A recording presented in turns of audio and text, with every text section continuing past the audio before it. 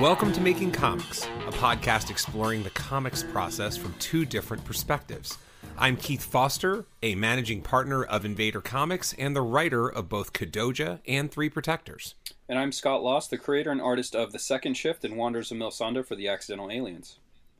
Man, I'm just stacking up titles. Like as recently as 2 months ago, I was just the writer of Kadoja. Look how far I've come. Look how far I've come. You did it. World's best cup of coffee. Yeah, exactly. So what are you drinking, man? You sound better. We already talked about that. Yes. But hopefully you're drinking something too and you're back on the train here. Yeah, so I'm feeling way better than I did last week, as you guys could hear from the audio from then to now. And I'm trying something different today. So I went to my favorite spot. I went to Costco to get some of my trademark Kirkland hard seltzers. And right next to them, there was something called Nude Hard Seltzers. And they had a special discount of $10 off the total price. So they retailed for $17.88 or something like that. And with the $10 off price, it was $7.88 for a 24-pack. And I was like, yeah, $8? Fuck it. Let's give it a try. And if it sucks, then I'll just bring it to a family party and leave them there. Okay. So that's what I was going to ask. Like, if it sucks, then you've still committed to 23 cans of something. Yeah. So it's a pretty plain looking can. It's just a white can. Yeah. It says Nude Hard Seltzer, and it's a 5%. And let's see how it is. It smells good.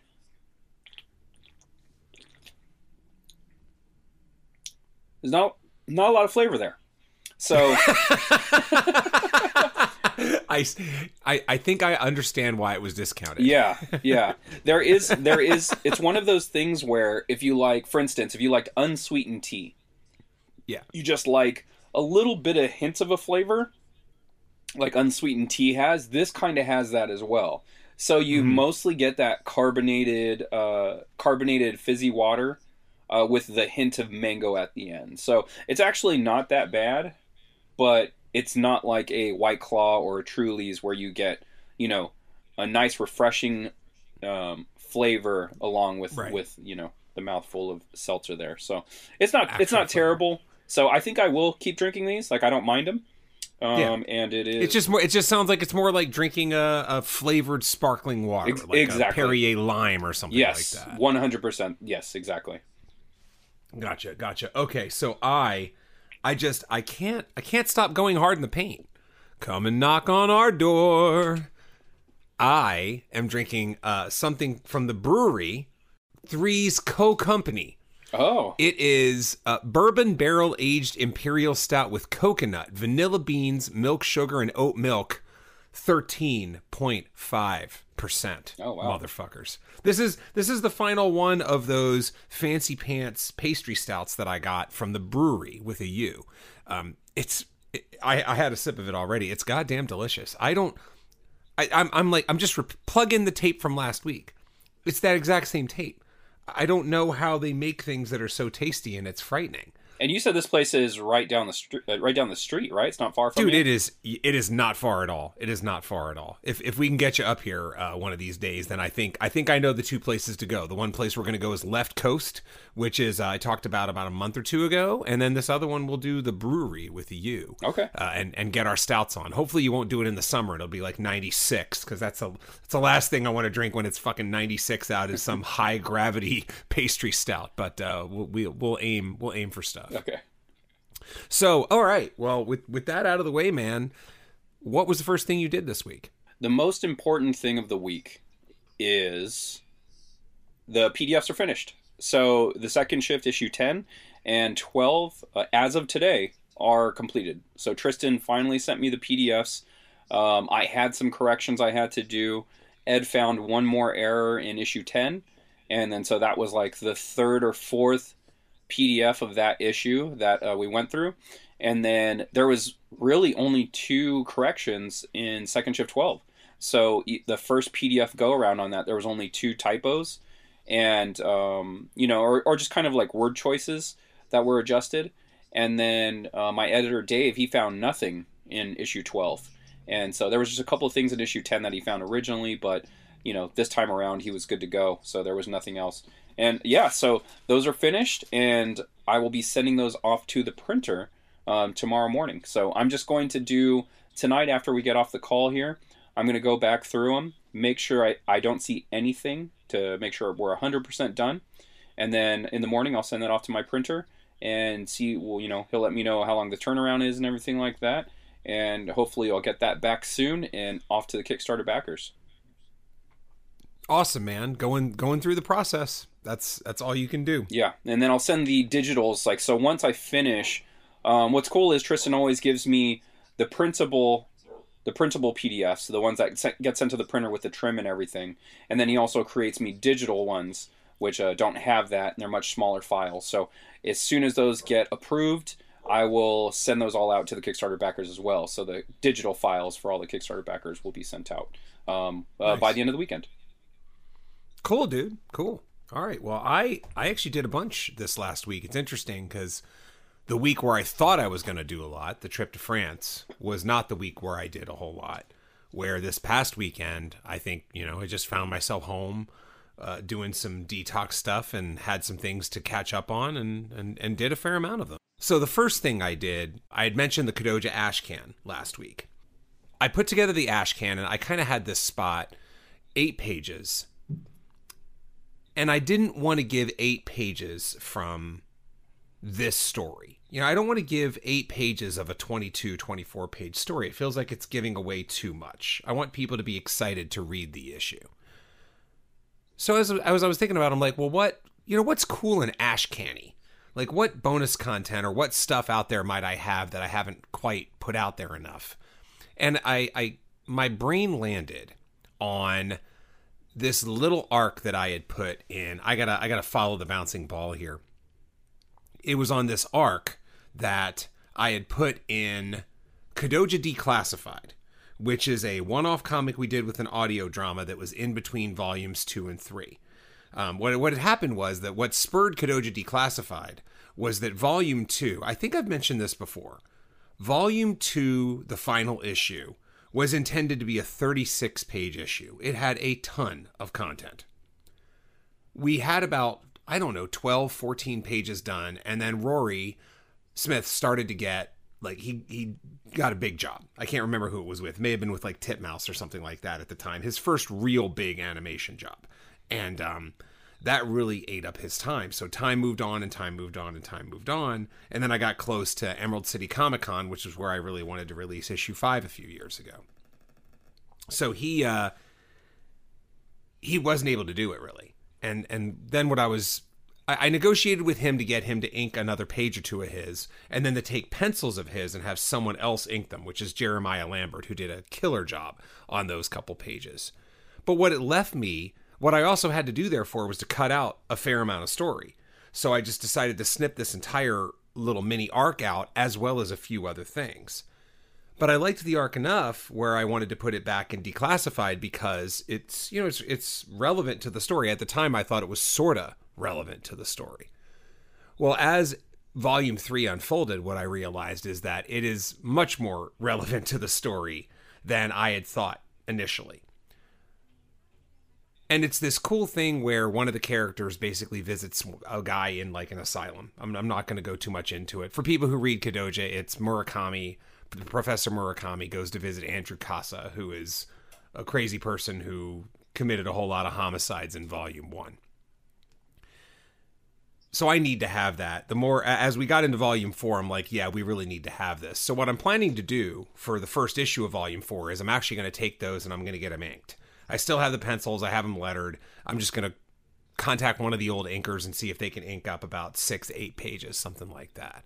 And that's going to make this first issue of Kadoja Volume 4 a whopper. It's going to make it, 30, 32 pages, something like that.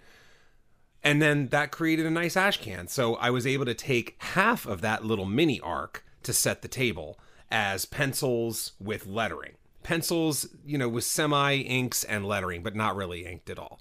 And then add a couple preview pages of the art from Will, but without lettering. So now you get a nice taste of it. You get a little bit of story, you get some art, and it makes you want to read the book, which is what I think it should do. It's not giving away too much. And I think it's a cool little piece on its own. Mike and Kevin just came back a couple hours ago and said they thought it was great. So I know I'm on the right track.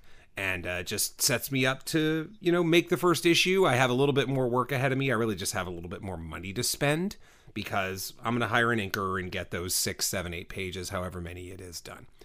So anyway, so that was the first big thing. And I think because I've taken so long, well, I'll just throw it back to you, and then we can talk about my second thing that kind of unfolds from there. Cool, man. Wow, that's definitely cool. Like, if you have extraneous stuff that's not being used and it's on the cutting room floor, and you can repurpose that and make it integral into the story after all, hell, man, that's like, it's stuff you've already paid for that was basically going to be trash. And you're like, no. This is all usable. This is all usable assets here. And I feel like that, too, when it comes to, like, sketches, just random drawings of the characters. You can always throw that in the back of an issue, like back matter stuff. People love back matter. They really do. Yeah. I love seeing character sketches, character designs, everything along those lines are intriguing to look at. You kind of get to see the first iterations of the characters, what they potentially could have looked like, and then what they look like now, right? So that stuff's all very cool. And glad you're getting to put some purpose into those scrap heaps. Yeah, a couple things on that. Number one, I eat that shit up as a fan. I have multiple books of Godzilla, Pacific Rim, Star Wars, Drink Up Party People. We did it. And also Ultraman. Just cool sketch concept type things. So I'm a fan of that as well. So I can totally relate on both sides. Okay, so my second thing for the week was I'm back on interiors for Wanderers and Melisande 3. And I am 3 pages finished, which is very nice. I'm keeping on track. I am doing a panel and a half a day. So I did the math on it. I want it done by April. So that means I have to, instead of doing my usual panel a day, I have to do a panel and a half a day. And I'm so far so good. I'm staying on track, and I'm making nice progress on page 4 already. And so after, we get off the horn here, I'm going to go over those PDFs, and then I'm going to tackle this 4th page, and hopefully I can knock out another panel or get close to it. I have one panel that's 75% done. It's basically putting the line weights on it, and then I move on to the next one. And so we're keeping it moving.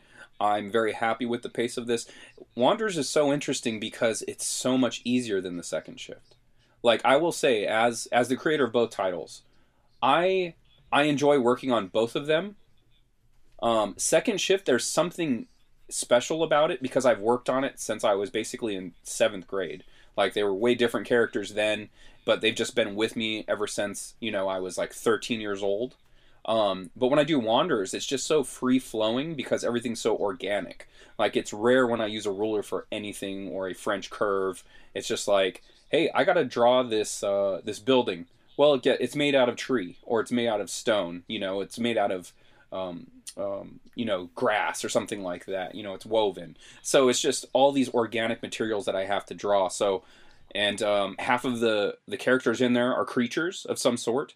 It's like a anthropomorphic dinosaur or an anthropomorphic animal of some sort, most of the time.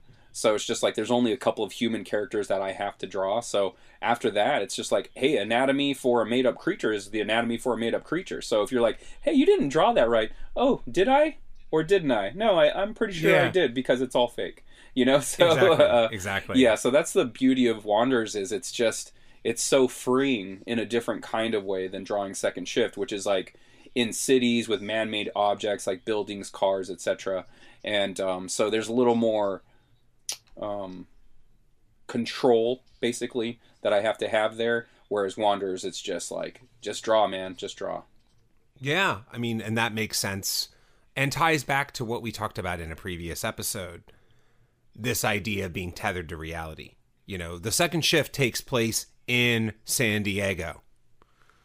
Not much of yes, it's an alternate reality San Diego, but it's only alternate reality really in that the characters of the second shift exist in our exact world. You know, the burrito spot that you know is there, it's still there. You and I can go to the same Lolitas in the second shift San Diego as the real San Diego, where Wanderers is fantasy. You know, so that would make sense. That would make sense that there's less of a tether and therefore less rules that you really have to stick to. I had a question. Yep. What does half a panel look like? It could be anything from like just doing the pencils, or penciling and inking half of the characters on that panel. So basically whatever I need to do to get me there, or however I'm feeling. So the minimum is a panel and a half. So it's like you got to do at least one, and you got to at least throw down the pencils for the majority of a panel, or all of the pencils to a panel. Because in my mind, halfway there is the pencils. The other half is the inks. Okay. And then it's done. Gotcha. So, but I will also accept, let's say there's four characters on the panel. I pencil and ink 2 of them. That's half. Mm-hmm. That's half, because there's 2 more I got to do the same amount of work for. Gotcha. Yeah, I think it's an interesting exercise in goal setting too, because by making your goal 1.5 pages, you're gonna find yourself doing 2 a fair amount. You know, I would imagine. Yeah. There's no, you don't. Yeah. There's no penalties for doing more work. You know what I mean? Exactly. Yeah, it's just if you don't turn in your homework assignment on time, there's penalties for not finishing that. But getting extra credit is extra. Yeah, man. That's cool. I dig that. All right, so that brings us to part 2 of my Kadoja thing. As I was doing the ash can, because again, this is an ash can that's going to go to all backers of Freaks and Gods, Volume 2, Number 1. For the Kickstarter. So in crafting the ash can, I realized that Volume 4 does not have a title. You know, look, retrospect can be dangerous, because it took me the 4th volume to realize that Kadoja really should have followed like Hellboy naming conventions instead of... So here's what I mean when I say that. Kadoja Volume 1 is called Terror Mountain Showdown. Its official title was Kadoja Volume 1, Terror Mountain Showdown. Kadoja Volume 2 is called Leviathans. That's how it goes. Kadoja Volume 2 is actually called Valley of the Giants. Kadoja Volume 3 is called Leviathans. What I feel I should have done all along, and what I will do once these books sell out and we reprint them with an Invader stamp on top, is that the name is going to come first, and then in parentheses, you're going to see what volume it is. So it's just going to be Kadoja Terror Mountain Showdown. And then you'll know that's the first volume. Kadoja Valley of the Giants. That's how it's going to be. So we're going to start that with Volume 4. Kadoja, insert title here, aka Volume 4. So the insert title here is the problem. And I want to talk about, again, this might be interesting, it might not, for instructive purposes, but the thought process that came into the name, which I ended up settling on. So this has always been on, the plan was always for this to be the final arc, at least of this continuity. Like I said, if someone wants to pull a Death Note someday and Kadoja gets popular and they want to hand me a briefcase full of cash for more Kadoja stories, I'll be like, I have an idea. But for now, it's ending.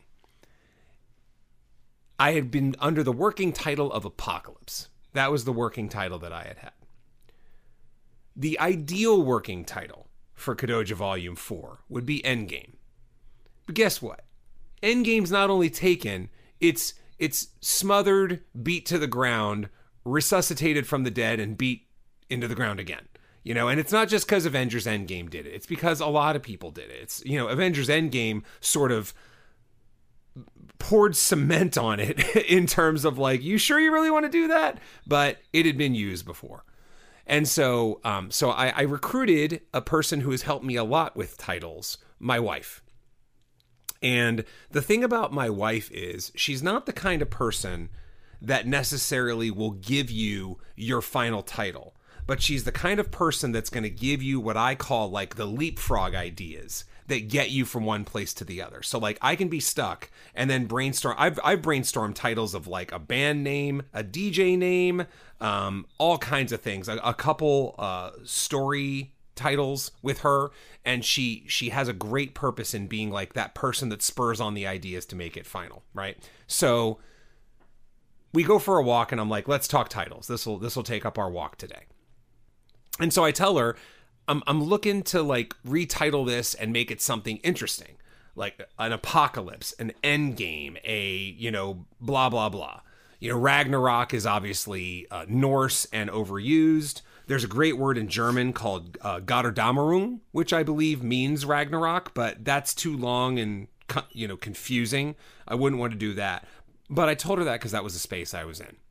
And so we talk about it a little bit. We look up all the synonyms, and it's just like, there aren't any. They've all been used. Every single one of them has been used and beaten to death. So then she has this idea. She's like, I don't necessarily think this is what you should do, but what if you did this whole, like she said, to all the monsters I've loved before. And I was like, this idea of like a lengthy title. Now, something you and I, Scott, have talked a little bit about in our spare time is this concept of lengthy titles being sort of a thing right now. Mm-hmm. It's definitely a fad going on right now. Something is killing the children. We only find them when they're dead, etc. Exactly that kind of thing. But the thing about fads is sometimes they do, at some point, like fads do one of two things. They settle into the zeitgeist to the point where you just sort of pull that type of idea whenever you want, or they go away. You know what I mean? Like polo shirts were a fad and everybody wears polo shirts right now.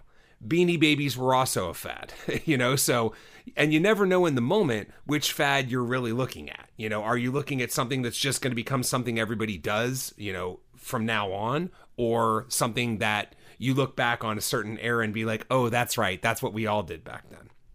But the thing I took from her idea was not necessarily this lengthy title thing, but the idea of using a song title as a way to spur it on. So I told her, I'm like, okay, let me use some metal song titles to think what might work. So I'm going to go through my process.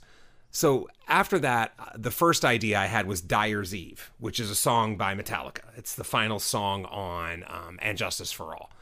And I was like, I like Dyer's Eve. But then my wife kept on saying, you mean like Dire, like D-R-E? Like, what about Dire Straits? And it's like, no, Dire Straits is like a crappy rock band. I don't want Volume 4 to be Dire Straits, right. And then she was like, well, I don't like Dyers with an apostrophe S. So I'm like, okay. Kadoja, so Godsmack, Volume 4. Actually, Godsmack isn't that bad. But where were you when we were doing this? Anyway, there was a super badass Magic the Gathering card, which was the card to get back. I'm old as shit, so it was Wrath of God, and it basically kills everything. And I'm like, that's the fucking most metal card ever. Wrath of God. Is that card like $3,000 now, if not more? It would have to be. I don't even know, because like Magic's weird.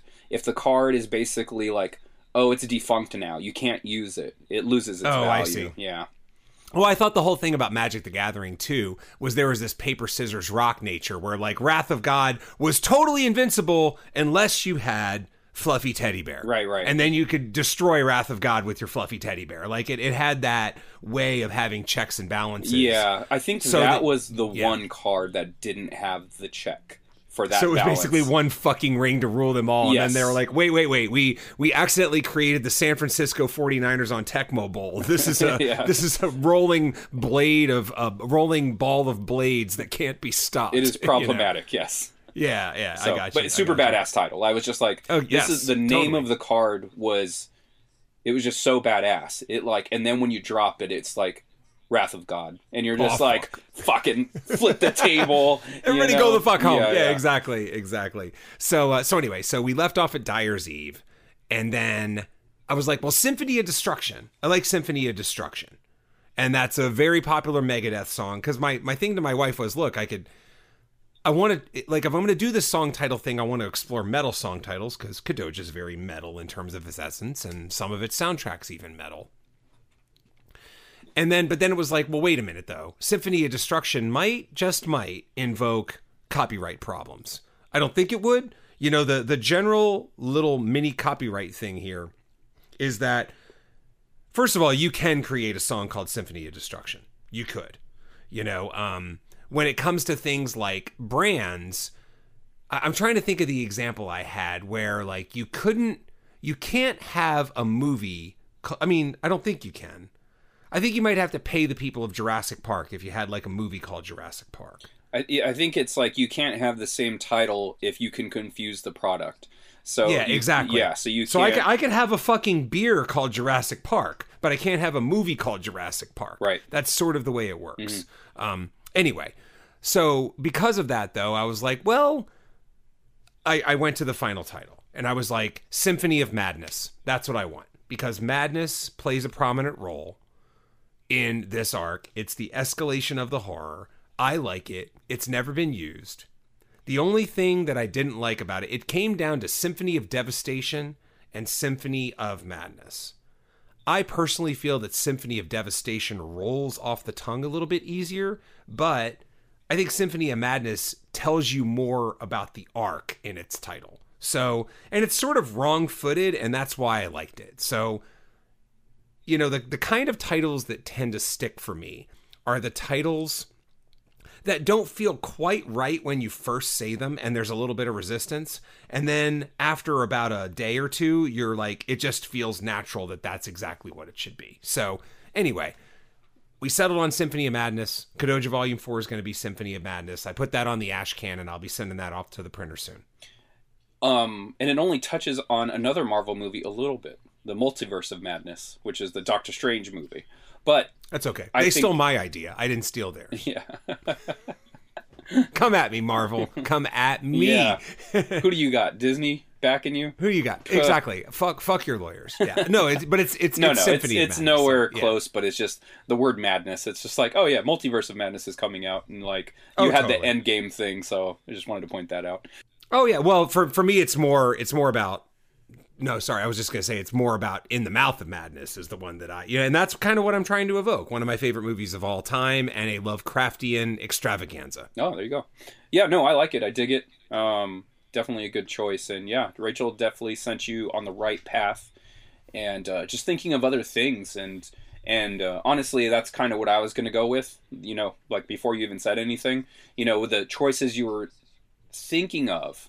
I was like, well, there's definitely a easier route for you to take is just, go into the thing which you've already done before is tap into metal. A lot of your monsters have been named after obscure metal bands. So, why not tap into that more? There's tons of wicked crazy song titles or album titles that you can go into, and it'll bring you down that same realm without, invoking the apocalypse or totally. Endgame, stuff like that. Totally.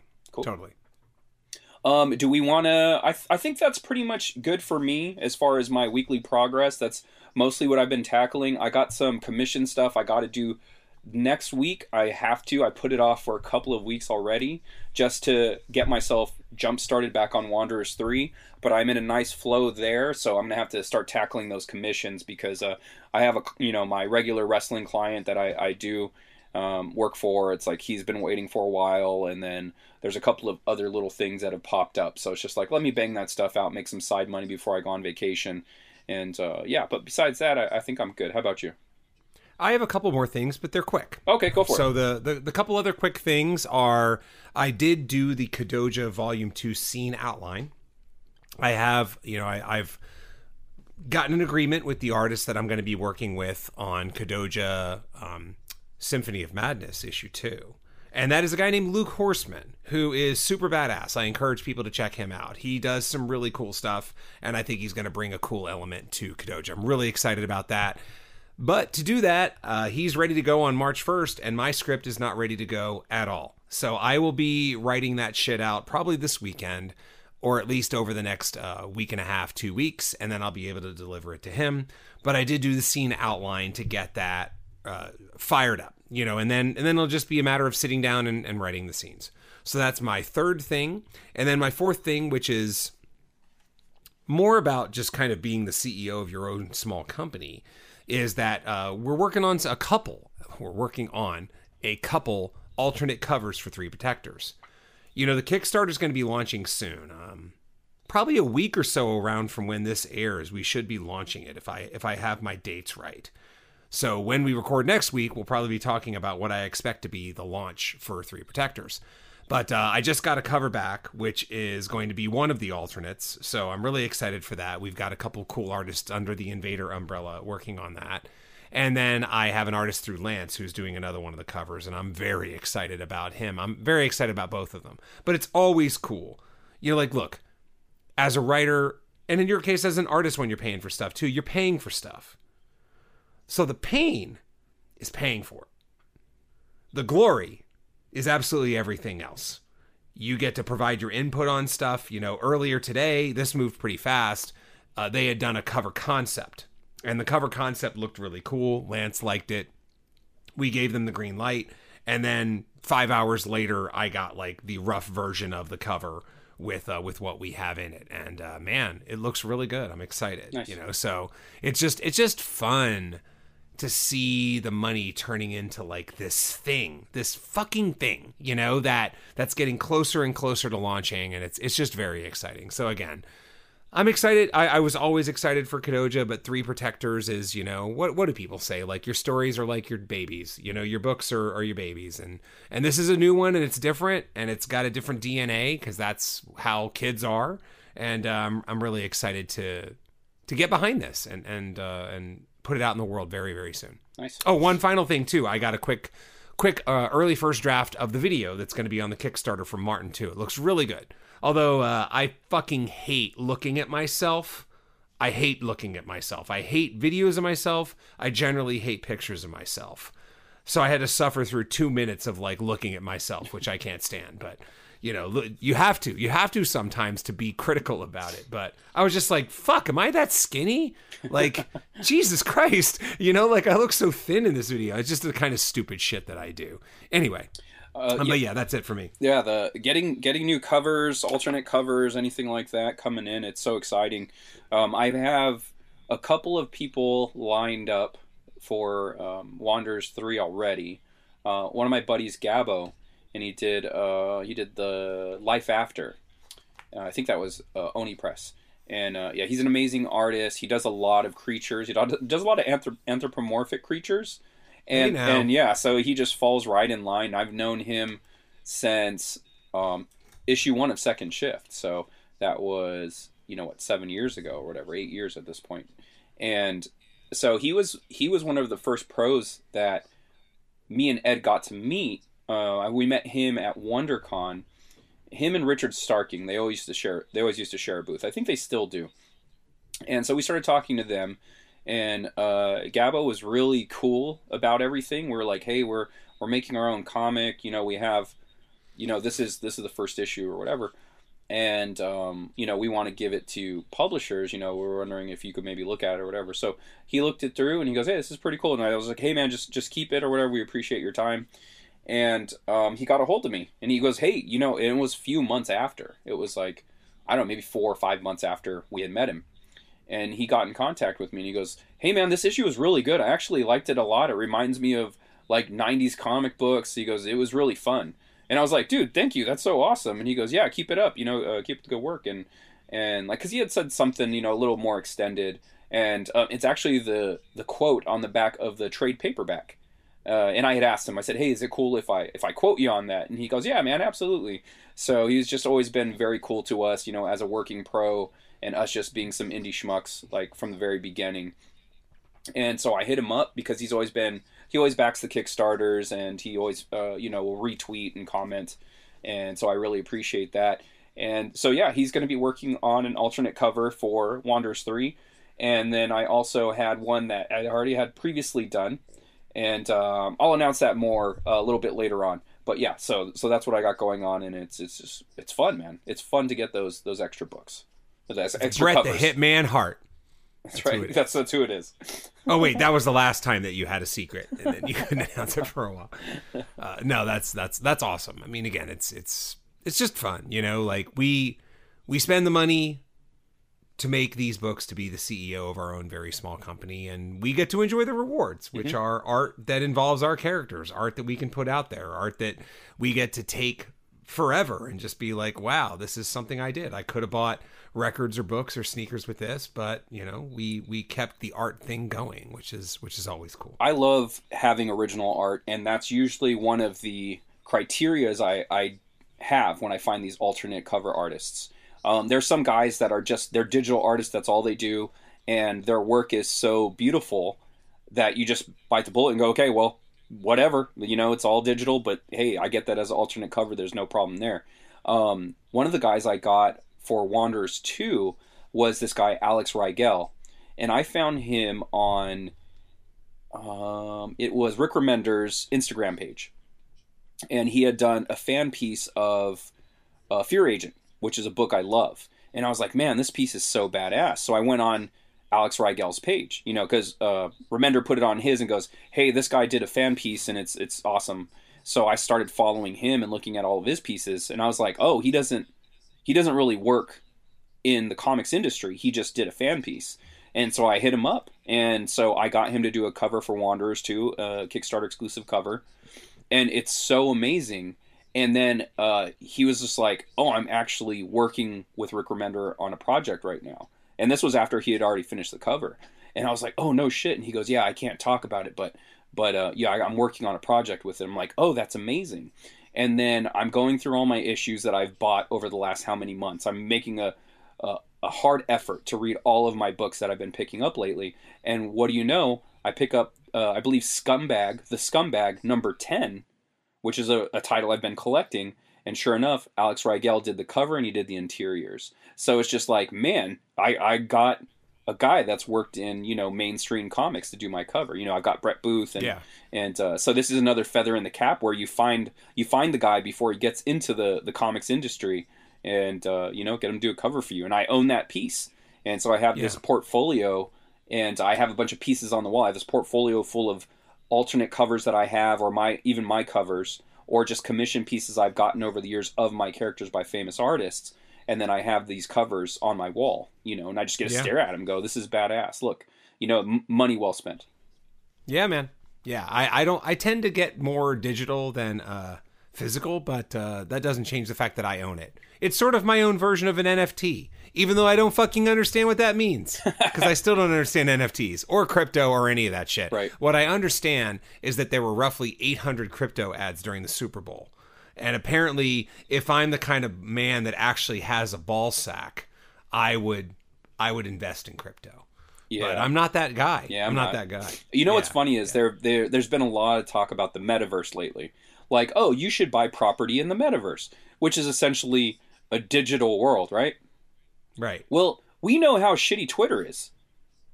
People suck on Twitter. There's a lot of shitty people. So you're telling me I'm going to invest in property in a world where everyone gets to be shitty? Because there's no accountability for it. You don't get punched in the face in the metaverse. So everyone's going to be an asshole. And that's what you want me to invest in? Yes. No, thank you. I'm going to improve my life here in the real world, and you all fuck with that. And I'm cool. Yeah, and that is funny. It's like Twitter really is the digital version of yourself if that self was just a piece of shit asshole. Pretty much. So no thank you. No metaverse for me. That's why I hate it. I hate Twitter. Like what did I just have happen? I just actually had, number one, sorry, I've been wanting to get this in. The Sixers just won. So that's good. And this will hold up better than you think because the All-Star break's about to happen. So like this would have been like the Sixers' second most recent game, even by the time this airs. We beat Milwaukee going into the All-Star break without Harden. So yeah, that's something. Let's go. That's something. Yeah, man. Hey, you know what it beats? It beats losing to Boston by 48, which we did the other night. That was brutal. 48. Yeah. I didn't want to text you. I was just nah. I'll talk to him later. Dude, because what do? Like I'd almost rather lose by 48. I'd rather watch the Sixers lose by 48 10 times than have to watch another video of Kawhi's jumper hitting the rim 4 times before going in. Because if you lose by 48, you got the fucking shit kicked out of you. Like none of your shots were falling, all of their shots were falling. Let's go have a beer. That's all you can do. It's so funny because I have the reverse thought process on that. It's like they only won because of the luckiest bounce in history. It's just like, yeah, that's fine. You got the luckiest fucking bounce anyone could ever fucking get, and you won. Okay, all right. That's fine. Let me ask you this, though. I'm trying to think of this. As a Laker fan, have you ever been on the wrong end of that? I can't think of any times where you've been on the wrong end. You've got the Derek Fisher jumper, right? That's like your clutch thing where San Antonio fans, anybody who's a Spurs fan right now is like, fuck you, dude. You know, like, but... Well, then they also got the Bosch rebound to Ray Allen in the finals. So the Spurs have a couple of them. Why are we dumping on Spurs fans? Yeah, man? sorry guys. Fair. You guys are already... Yeah. It's like kicking someone when they're down. But it's not, because they're like the third most successful NBA franchise ever. Yeah, but they're just down right now, you know? It's yeah, just like, sure. Yeah, and then we have endless Kobe buzzer beaters. So it's just like, we're usually the ones dishing those out. So Yeah. So let me tell you what it's like on the other side, okay? That fucking Kawhi jumper is the iconic moment from their title run. And I never know when it's coming. Like, I can just be sitting back watching basketball, and then all of a sudden something happens. It's like, hey, you know what that reminds me of? Reminds me of Kawhi's jumper. And it's like, why are you doing me like that, man? Like, so someone throwing water in your face while you're having a steak dinner. Like, what the fuck? I'm enjoying a steak dinner. What the hell's going on? Why did this come out of nowhere like that? That's not fair. So anyway, losing by 48 in a weird way is easier to stomach. Interesting. Anyway. Okay. Yeah. Okay, so we should get to our main topic. Yes, I had back something to else comics. to talk Sorry, about. guys. The basketball talk came a little bit earlier, but yeah, you're okay now. You're okay. You could have just hit fast forward like a couple 30-second things and you'd have been fine. Yeah. And now we're through it. Congratulations. You made it if you fast forwarded it like a minute and a half. And we're going to talk about 3-act structure. I want to go a little inside baseball here, though, because the usual process that we do for the podcast is that, so like Scott might come with an idea for, our main topic. And I'm like, okay, cool. What's inferred is that if he's coming with the main idea, he's probably going to be driving the conversation. But for this one, he's like, let's do 3-act structure. And I was like, cool, man. What you got? He's like, well, I'm really interested in bouncing stuff off you. And I'm like, fucking what? So anyway, I actually stalled. This was something that we were going to have as a main episode about 3 or 4 episodes ago. But what I did was, this is a good time. Hey, the 13% is kicking in. So I get to go on as many fucking side benders as I want, and we'll try to stay focused. Right. No more basketball, guys. We promise. Yeah. I've been keeping journals for about the last 7 years. And for the first half of that time, it was like a typical journal. Like, I'm just writing down thoughts. I'm writing down what's going on. I like trying to capture that stuff because it's amazing how much that just goes away. And you can say like, what was that entire trip like? What did I do? Here's 3 pictures. That's all I remember. But if you consult a journal, it just brings it all back. You're like, yes, I did this. I had that flavor of ice cream. I went to this place and then I went to that place. So I love capturing stuff like that.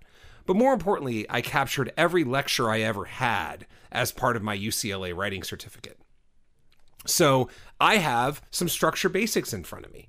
So I figured, Scott, since you said you have some questions, why don't I do like a little mini lecture for a little bit on 3-act structure? Okay. And then tee it up to where I think we're going to end up going with this, right? Because everything I read about structure just leads me to the same place.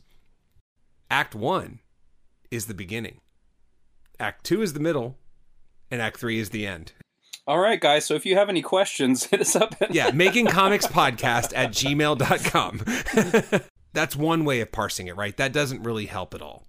Where that does help is so this is novelty. What you really see with 3-act structure, which I think we're going to come back to a couple times, whether we're being conscious about it or not, is the medium really is going to dictate your rigidity to this 3-act structure. So when we talk about movies with a 3-act structure, movies tend to be religious to 3-act structures. At the 20-minute mark, you're going to have your big incident that carries you into Act 2. And then at whatever it is, I don't know, the 70-minute mark, 80-minute mark, blah, blah, blah, you're going to have your moment that carries you into the final act. Like, movies are notorious for that. Television is notorious for that, for just being very formulaic to that. But a couple other ways which are much more interesting to talk about in terms of 3-act structure are Act 1 is introduction. Act 2 is complication. And Act 3 is resolution, right? So there is an assumed, like this is novel stuff, but there's an assumed ratio for these 3 acts. Act 1 is supposed to be roughly 25% of your story. Act 2 is supposed to be roughly 50, and Act 3 is supposed to be roughly 25, just to give you an idea. So that's the novel thing. That's also the movie thing and the TV thing in general, but it's a rule of thumb, right? Like, look, if you want to pick, I think I talked about this before, that the shows, or you know what I talked about this on? I have this episode of, I just realized, it's of Kaiju Cast with my buddy Kyle from way back in the day, and we were talking about Japanese television on an episode. It's in October of like 2015 or 16, if anybody wants to go look it up on the Kaiju Cast page. It's fun. It's a fun episode. And that Japanese television, shows like Kamen Rider, Inazuman, Kakaida, they're so formulaic, it's unbelievable. Supaidaman, actually, which Marvel just spotlighted in the 616 series. Japanese Supaidaman is so formulaic in that, like, that at like whatever minute mark it is, the 6-minute mark, you're going to have your complication that leads you into Act 2. And at 18 minutes, you're going to have the complication that leads you into Act 3. It happens every single time. You could map it out number-wise and really see that. So, but this is meant to give you an idea, right? And then the final, which I think is the most interesting way of looking at it, is Act 1 is possibility, Act 2 is probability, and Act 3 is necessity. And I believe I stole that from Charles Johnson, who, I think that's his name, who wrote a Booker Award-winning book back in the 90s called Middle Passage, which is fantastic. So that's something he talked about in his session with the class. So no matter how you look at it, what you have is this Act 1, which, in common terms is about introducing things, introducing people, introducing characters, introducing the world, introducing the stakes, right? And then Act 2 is where you complicate things. Now you're in the middle. You're in the part where you are, you're turning this possibility of a world into the probability of a story and of this story and what's going to happen in this story. And ideally, you're also complicating things. And then obviously you get to the end where you have necessity, right? What things in this world, in this story, are driving what the lead character has to do to get us to the end of the novel. And how does that resolve itself? So that's kind of a fusion of taking the 3 things of a 3-act structure in so many ways. And I know that's, on one hand, it's intuitive. On the other hand, it can be, a lot to take in. And this is where this little blah, blah, blah lecture part leads to like what I think is the interesting part of it, which is, I'm going to give a personal example, okay? I went back and looked at the novel I'm writing right now, and I tried to identify the clean, there's this idea, is it called turning point? I think it's called the turning point, right? Which is this moment at which you go from Act 1 to Act 2, and Act 2 to Act 3. Yeah, turning point is the official term. I couldn't really identify an Act 1 turning point or an Act 2 turning point in my own novel. So this is where formula kind of leads to intuition, and where something that we have said repeatedly through this podcast really comes to fruition. Which is, that's the rule, okay? Like, it's just the rule. It's an idea. And we're making comics. That's why we talked about how, like, movies, TV, if you're listening to this podcast and you want to write movies and TV, then you can stop listening to this part and then just fast forward a while so you can listen to us talk about whatever dope shit we're going to talk about at the end of the podcast. We don't even know, but we're going to get to it, right? So you can skip the part where we're talking about breaking the rules, because in movies and TV, you really can't, and you shouldn't. And if you do, your script's going to get tossed, right? And nobody's going to buy it. In novels, it tends to be more fluid. In comics, it can be extremely fluid. And that's when your own intuition really comes into play, because comics aren't a movie. Comics don't have a beginning, middle, and end. Like Scott writes the second shift. You're 12 issues in, dude. We have no idea whether you're in act 1, 2, or 3 right now. Right. You know, like, we have no fucking idea. You could write 100 issues of this comic, you know, or you could get smitten by some amazing idea for Wanderers of Melisande. 3 days from now, someone could hand you a briefcase full of cash and say, I want to write you to write Wanderers of Melisande full time. And Second Shift immediately goes to the back burner for 10 years. None of us knows where that's going to go. And that's the tricky thing about comics, when you don't really have this movie idea for your comic where you know it's ending. You know, like, many comics are meant to be ongoing stories, and that's where you have to really incorporate these ideas into what you're doing on a per issue or per arc basis instead of on a per entire story basis.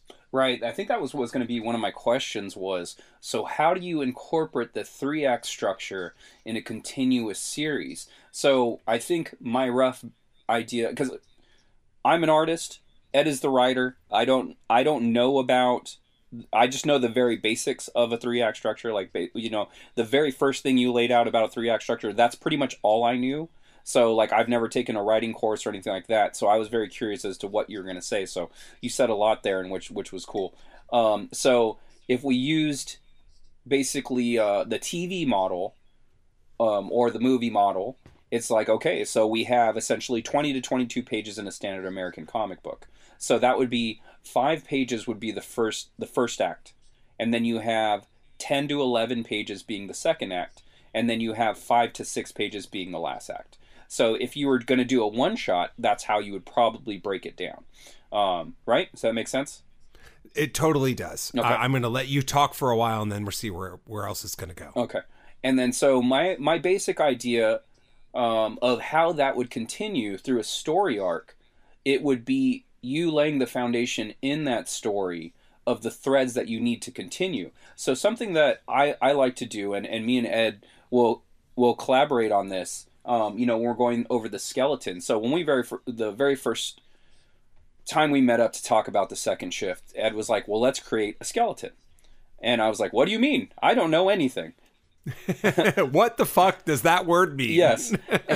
I am artist. I draw stuff. So, and then he goes, you know, it's where you basically, we're going to lay out the history of where this book's going to go. And you said you want the first story arc to be 5 or 6 issues. So let's lay it out. What do you want to happen in these issues exactly? Like, roughly what information do you want in each issue?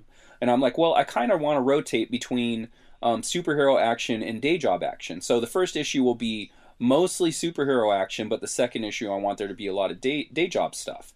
And so we're like, okay, so that's the first 2 issues. And I'm like, okay, 3 is more action. You know, 4, you get some day job, but more action.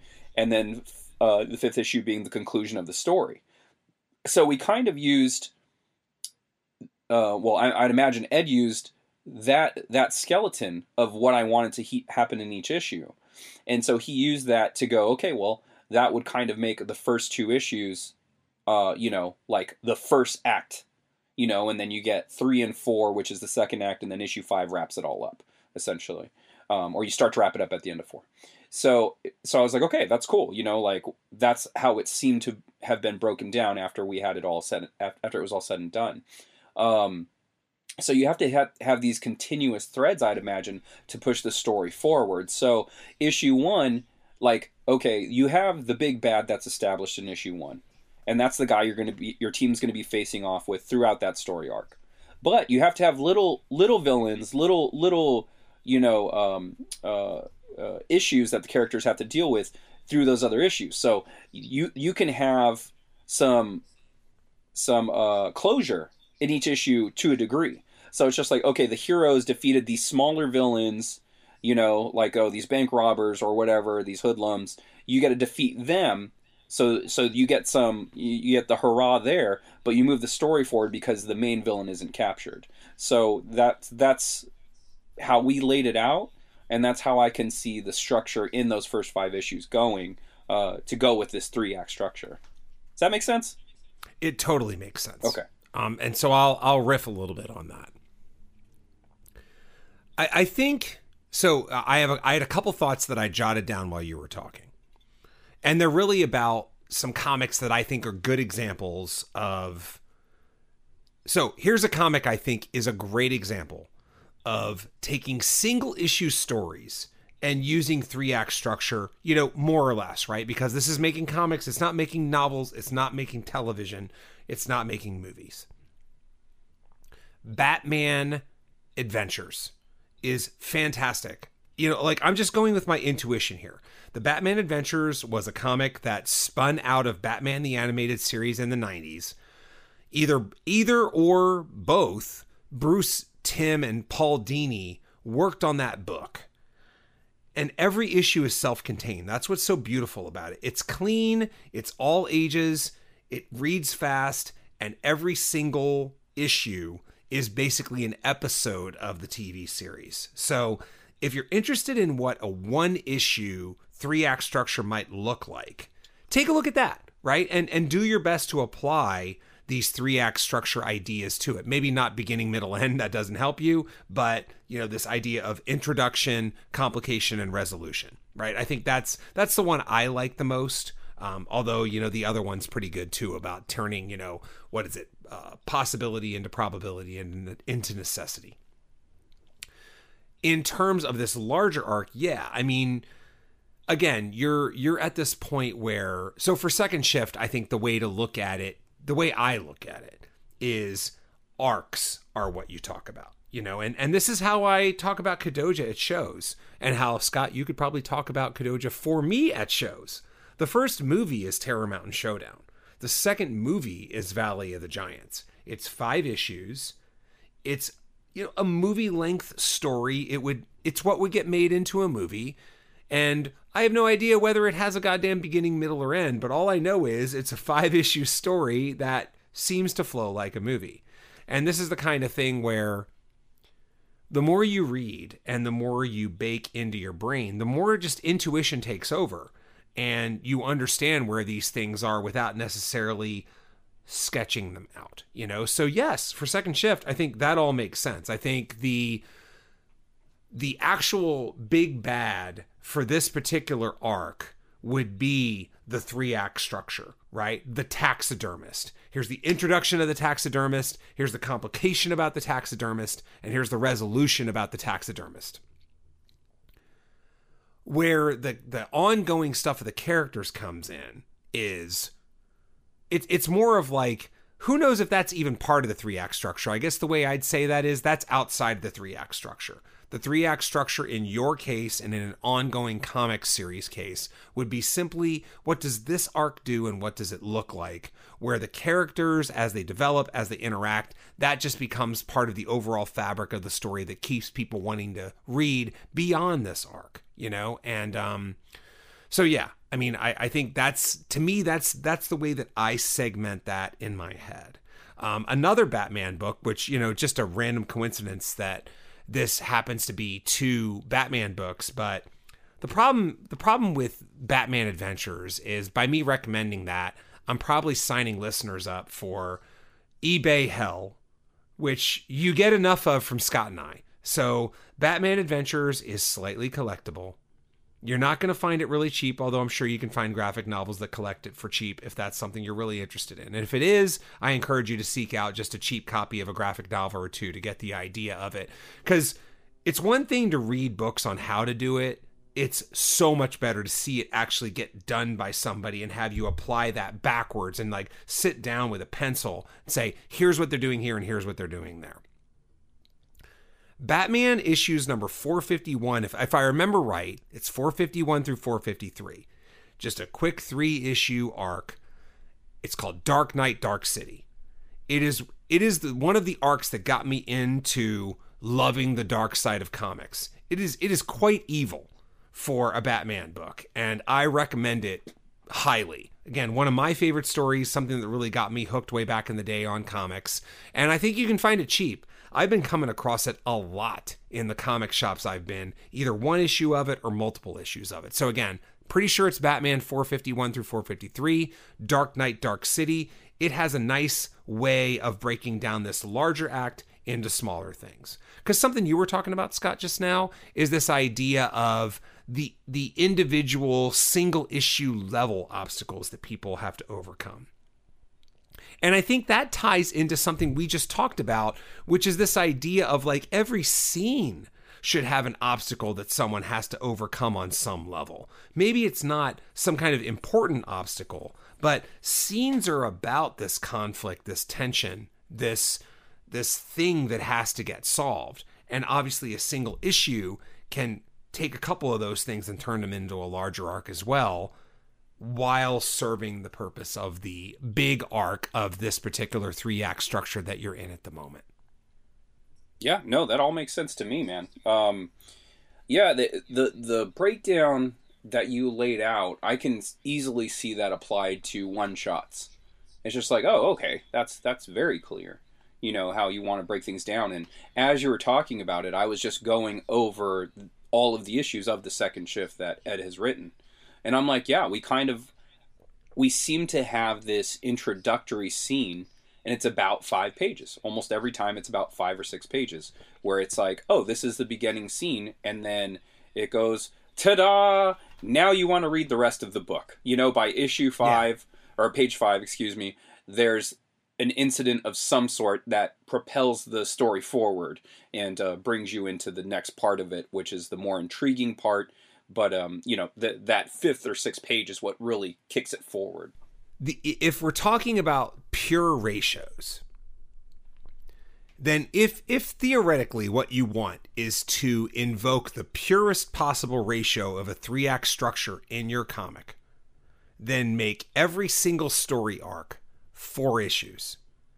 And at the end of issue 1, so issue 1 would be Act 1, issues 2 and 3 would be Act 2, and issue 4 would be Act 3. And therefore issue 1 and issue 3 would have the sickest fucking cliffhangers as you have this big moment that leads you into the next issue.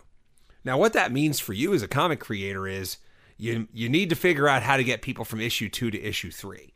And the ongoing, I mean, it's like, it's so common, it's almost cliche, is that Act 2 sucks. In my novel class, every single one of us to a person has gotten bogged down in Act 2. Because introducing the world is cool, and having your kick-ass resolution is cool.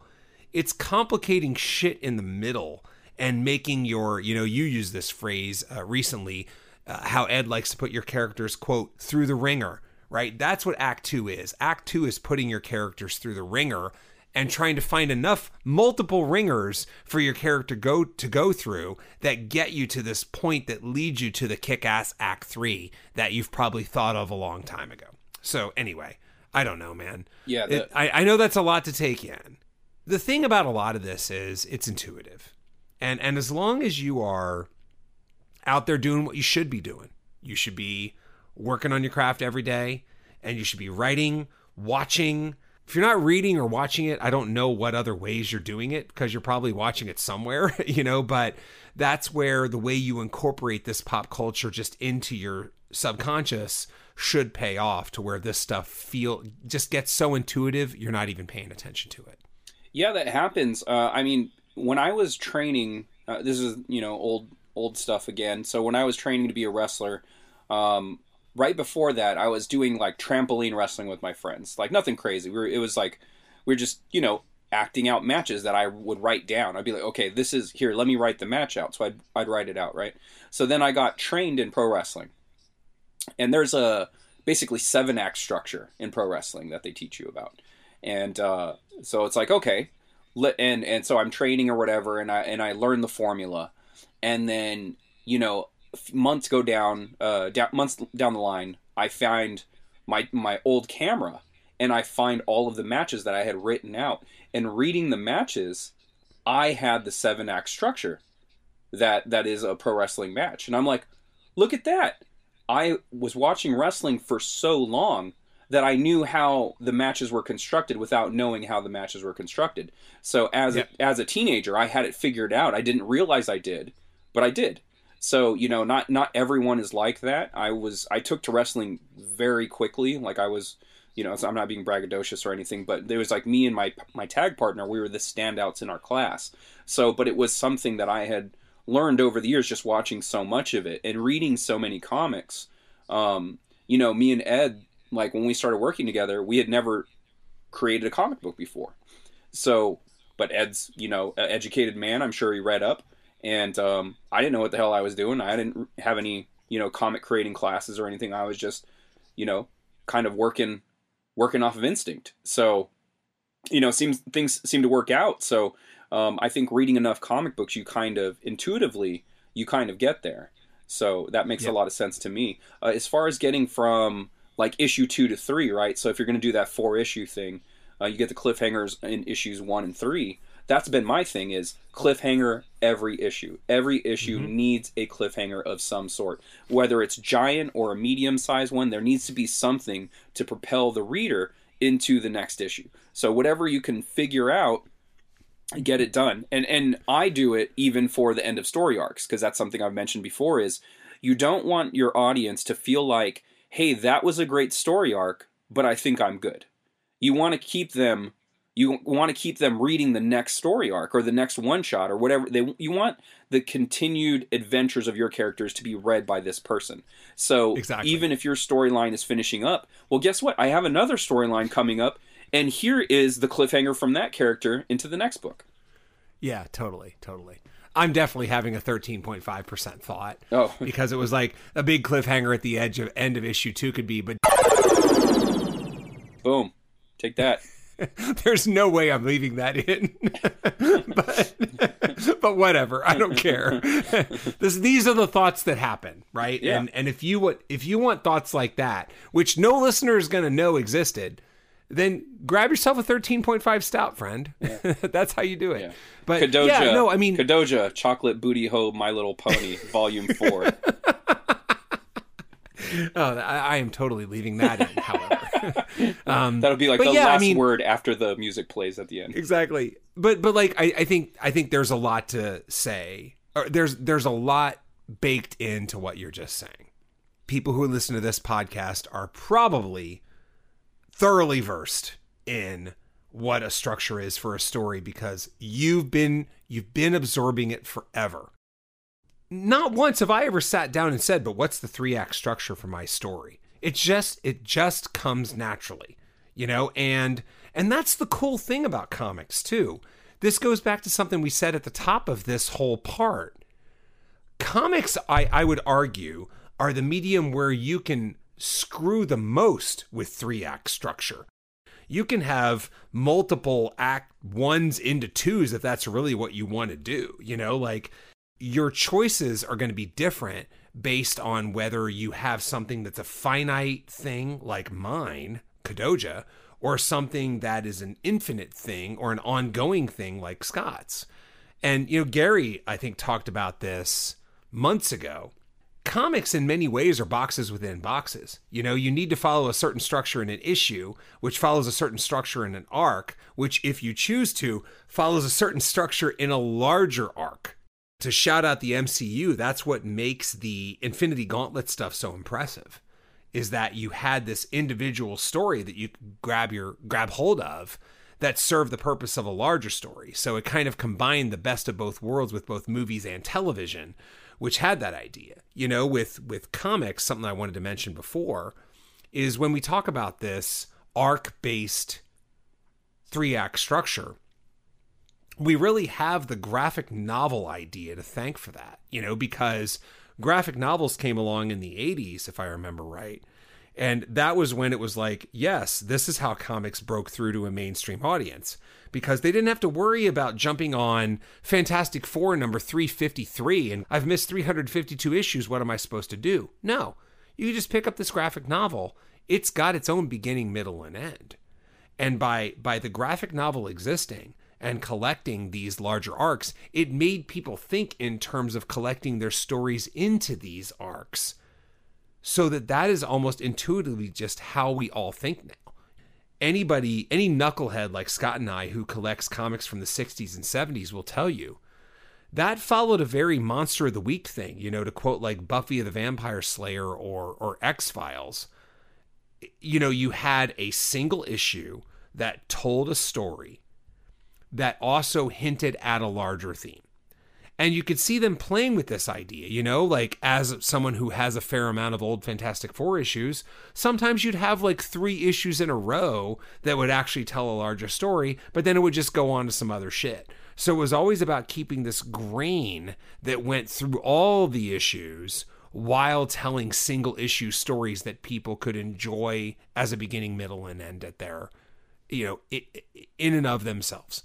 And that's the beauty of comics. You can choose to do whatever you want. You want to tell a 50-issue arc, go for it. You know, you want to tell a 1-issue arc and then have a larger thing, go for it. You want to do like the standard thing, which I think for these days is what I do, just collect your stuff into like movie length volumes, then you can do that too. You know, that's the cool thing. I think comics offer the greatest flexibility of 3-act structure out of the main media formats out there. And we have no budget restrictions. You can have the craziest batshit stuff happen in your story, and it doesn't cost you 1 penny extra. So yeah, totally. All you got to do is think it and draw it, man. That's the best part about it. Right on, man.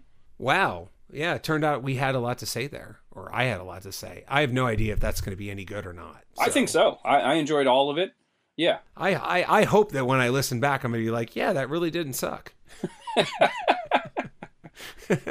But all I know is that, you know, when I look back on this, there's going to be one set of footprints, and the footprints are going to be the brewery, Barrel Age 3's co-company that were carrying me the whole time.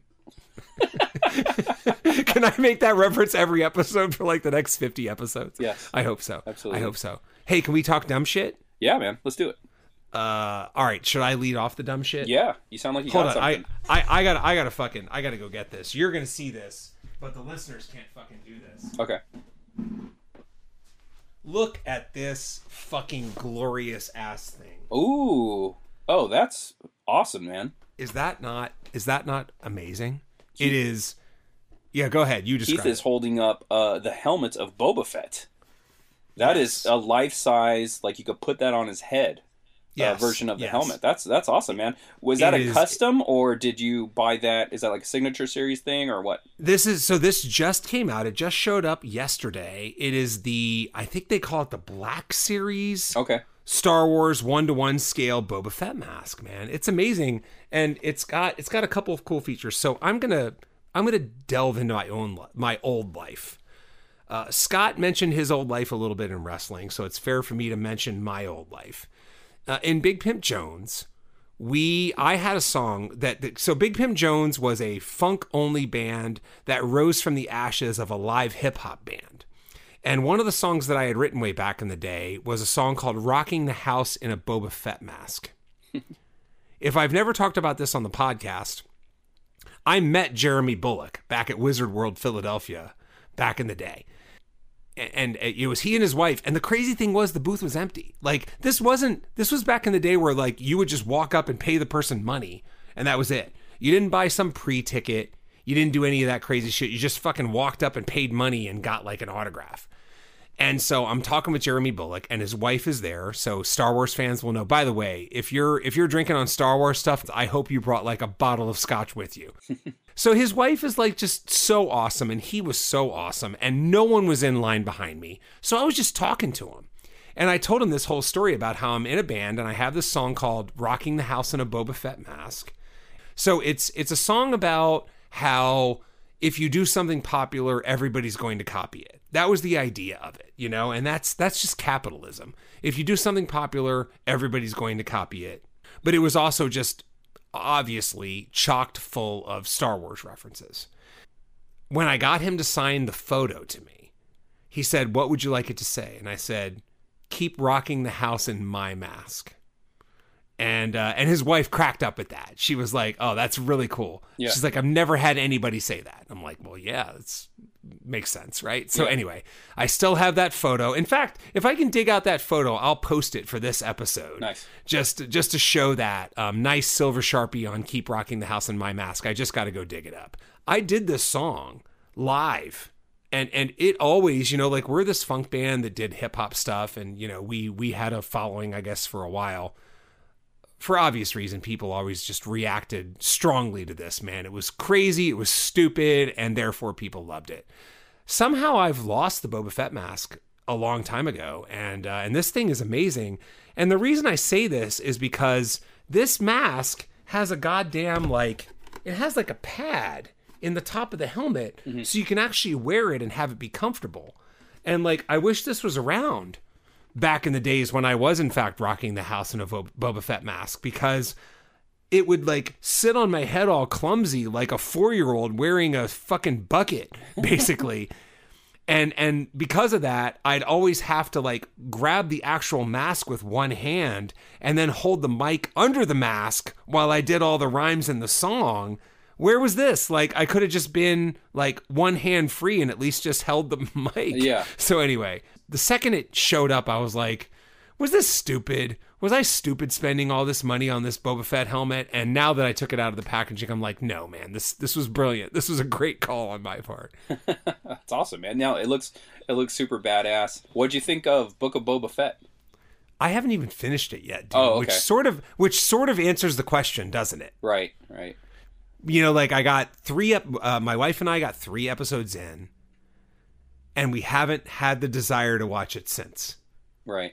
Well, there's our non-spoilery review so far. So yeah, it's a non-spoil. I mean, I guess there is some shit that happens in it, but yeah, I'll have to withhold judgment.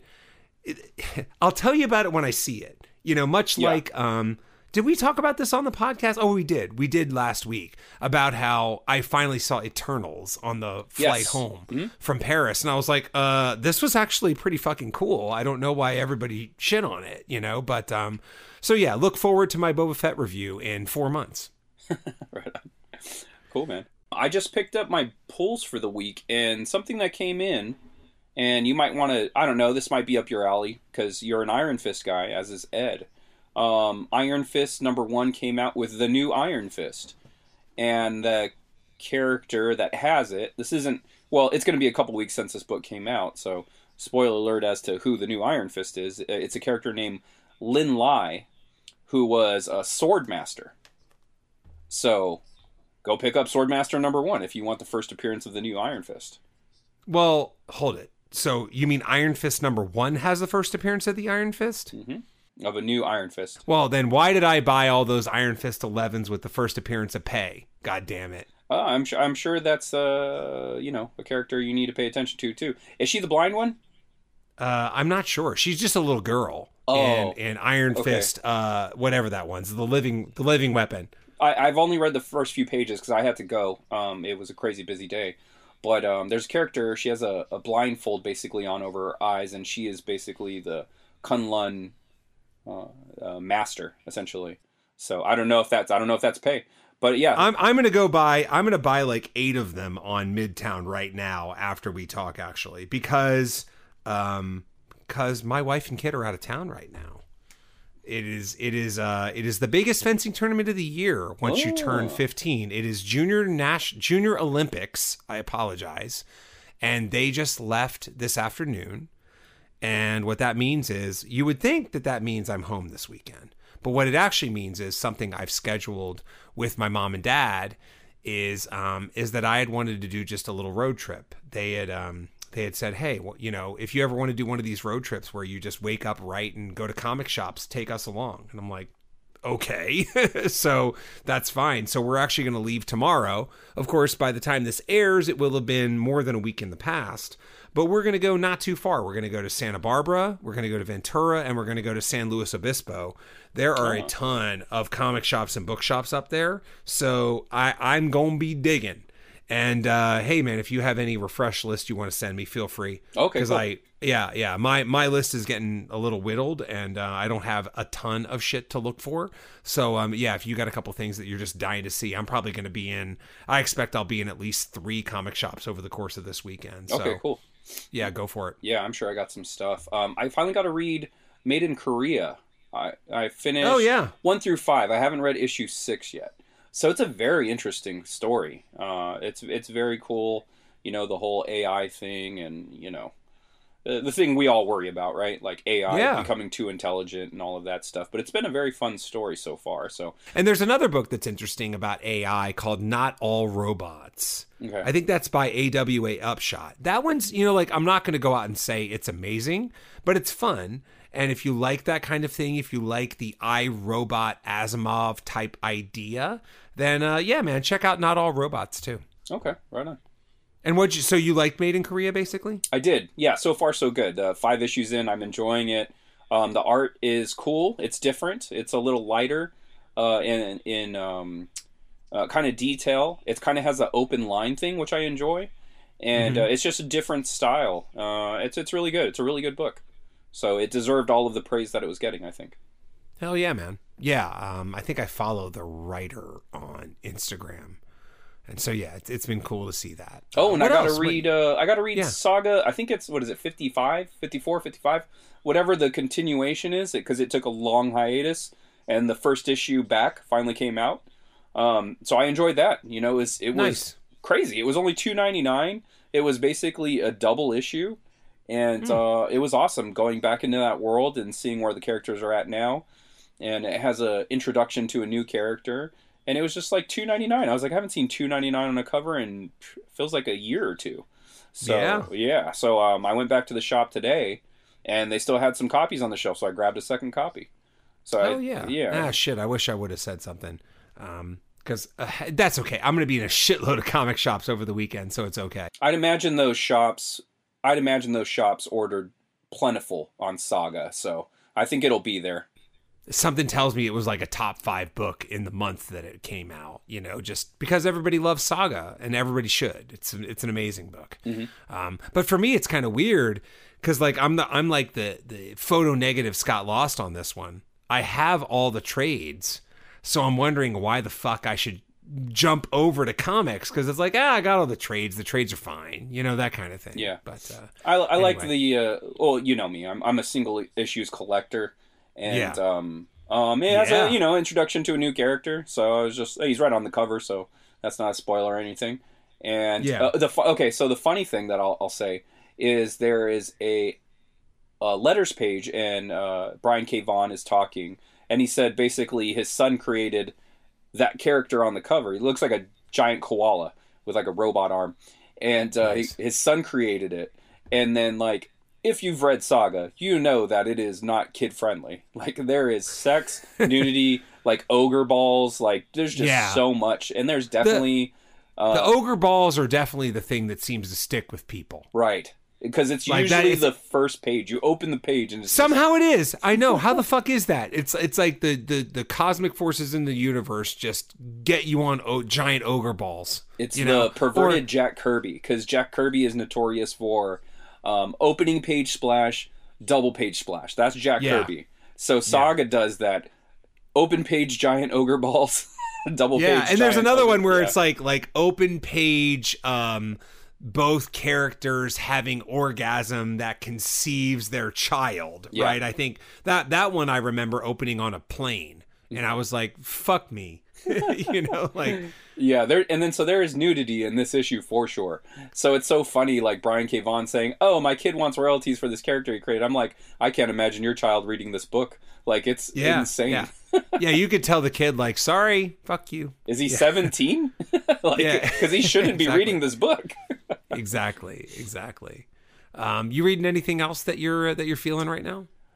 So I'm still working through Moonshine, and that's been pretty good. It's not like it's not Saga or anything, but I'm enjoying it. That's for sure.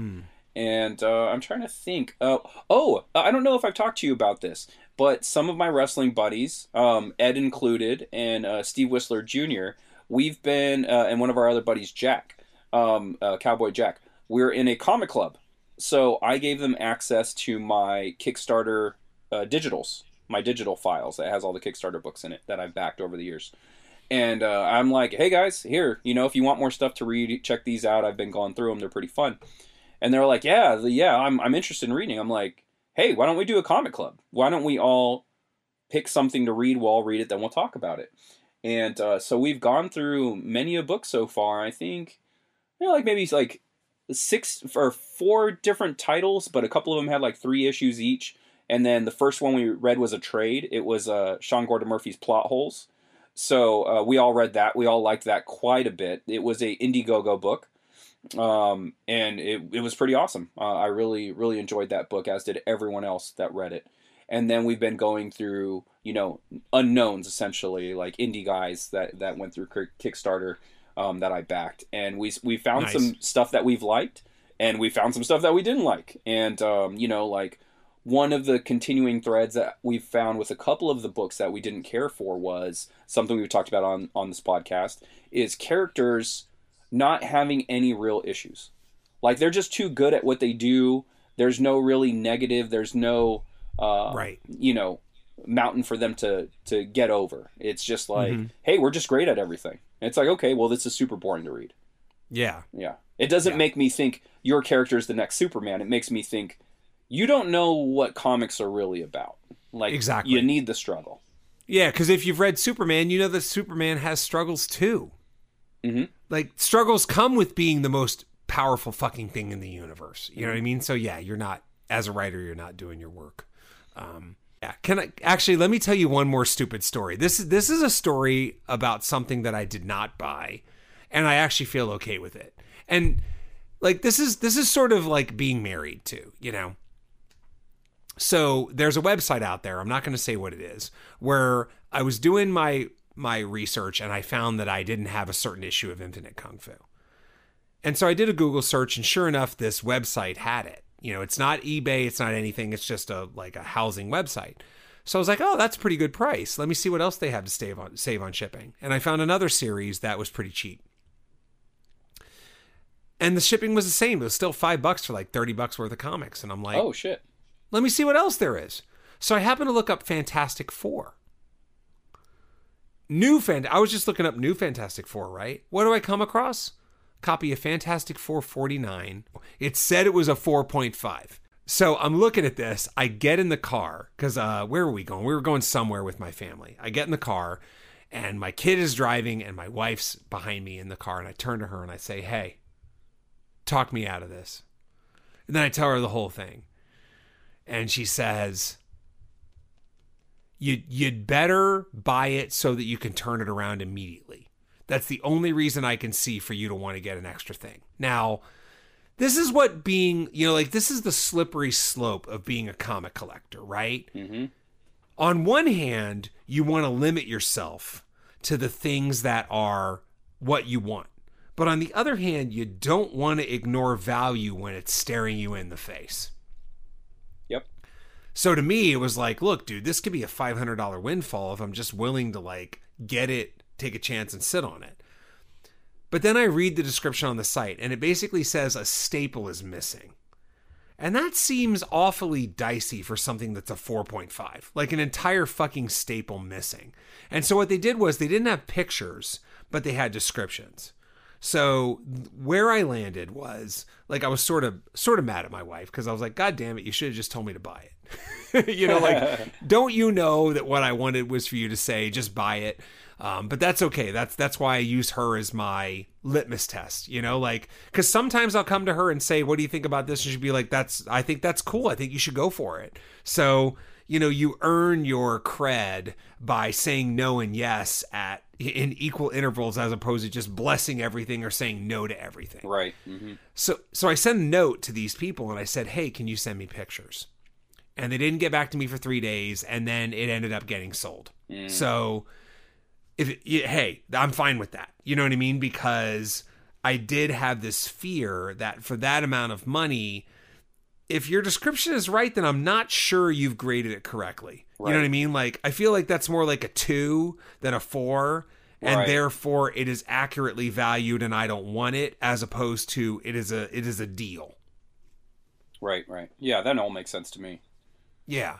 Sometimes though, you'll come across one and you're just like, damn, that's a good price. I'll tell you this other book when we get off the horn here. Sure. But there was one that's been listed recently, and I was like, I think that's a pretty good price for that book. I have to do some research on it, and if it is the right price, I might pull the trigger. Because, man, let me tell you something. Being in a dual income situation, it really allows you to have a little bit more play money. So, and then not to mention that I've been selling so many things on eBay. Like my goddaughter used to collect Monster High and Ever After High, and I bought these ones, these San Diego Comic Con exclusives. And that year she was like, Uncle Scott, I don't play with dolls anymore. And I'm like, well, I guess I'm just going to sit on these. And so I did, and I bought a couple of them for I think $20 or $30 a piece, and I sold them for $150 each. And then this other one I bought for $40, and I just sold it for $205. So it's just like, oh, okay, I've come across nice chunk of change on stuff that was taking up space. So, and then doing all my bills and such, I'm like, holy shit, I have like just 300. Like, I was like, let me save this amount of money, which was a lot already. And then I still had 300 extra. I'm like, oh, fuck, I have a lot of money this paycheck. What the fuck? Okay. Yeah, nice. So maybe I take a look at this book and see if that's a decent price, and then I can buy it and not be affected by it. Yeah, let's fucking go. All right, so to that point, because I can't wait to hear it, you can find me on Instagram at Keith_Invader.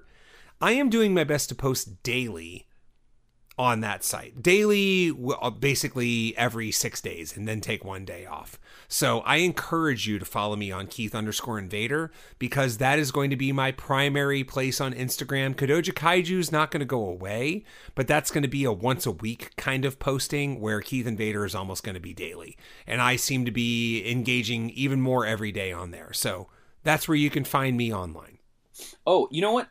Before we get out of here, I do actually have something that we need to talk about, and it's the housekeeping. We got some housekeeping to do. So we actually started talking about H.P. Lovecraft last episode, or 2 episodes ago, and Steve Whistler Jr., a constant listener of the program, and sometimes contributor, and he's been contributing a lot lately. So part-time stat boy. Yeah, Steve. Yeah. Thank you, Steve. So we were talking about H.P. Lovecraft. H.P. Lovecraft this is Steve. H.P. Lovecraft is an interesting case.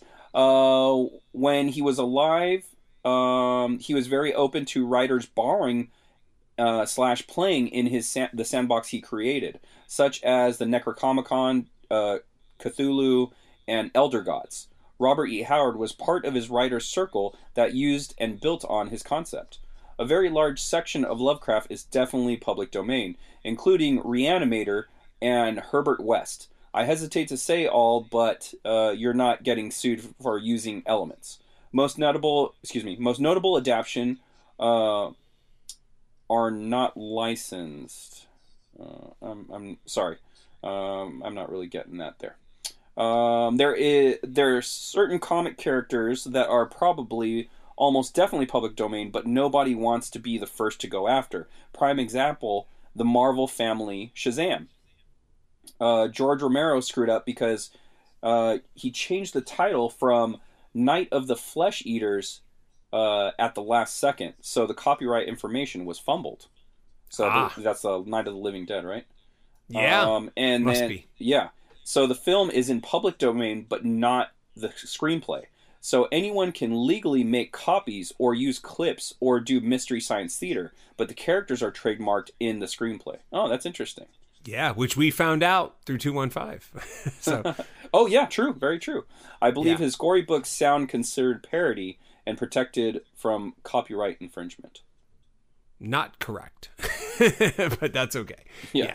Again, we made an arrangement with them, and I think we might even be working with them in the future. So we'll see. Right on, very cool. And you can find me at Scott Lost on Twitter and Instagram. That's SCOTTLOST, and Facebook.com/Scott Lost. Yeah. KeithRFoster.com. There's 3 Protector stuff. That is science fiction kung fu. There is Kadoja stuff. That is giant monsters meet H.P. Lovecraft. Music is coming soon. There are some blog posts. And yeah, man, some articles should be on the way on iHorror.com soon as well. So KeithRFoster.com. And you can go to accidentalaliens.com to find my books Second Shift and Wanderers of Melisande. Second Shift, A Tale of Minimum Wage Workers During the Day and Superheroes at Night, and Wanderers of Melisande, Anthropomorphic Dinosaurs versus Humans, all on accidentalaliens.com. Apple has a app called Podcasts. we encourage you, since you may be listening on this Apple Podcast app, to give us 5 stars on Apple Podcasts. Again, there's this Spotify way where you can click on us and give us 5 stars, but on Apple you can give us some words. It really helps. Scott, I don't know if you read that review from a couple weeks ago, but it was really awesome. And of course, the person's name has escaped me for 2 weeks in a row, but it was a really, really great review. So we appreciate the reviews. They do help the algorithm, and you know our opposition to the algorithm gods and how we're here to fuck shit up from the inside. So yeah, man, if you can, go on over there, give us 5 stars, give us some words. We appreciate it. And if you have any questions, comments, concerns, comments about this episode, any episodes we've done, go to makingcomicspodcast@gmail.com and shoot us over some words there, or any of our social medias. Hit us up, feel free, Instagram, Twitter, it doesn't matter. Hit us up, let us know what you think of the podcast, how we're doing, if you're enjoying this, if there's any topics that you want us to cover. We've covered quite a bit, so we're always interested in finding new topics to talk about. So if you got something, let us know. Yeah, exactly. And on this podcast episode, like, you walked into In-N-Out and you expected to get a double-double, but bitch, you got a 4x4. You know, like, we really jammed this shit full. So with that, I've probably finally queued up the music right now, and we'll see you all next week. Yeah.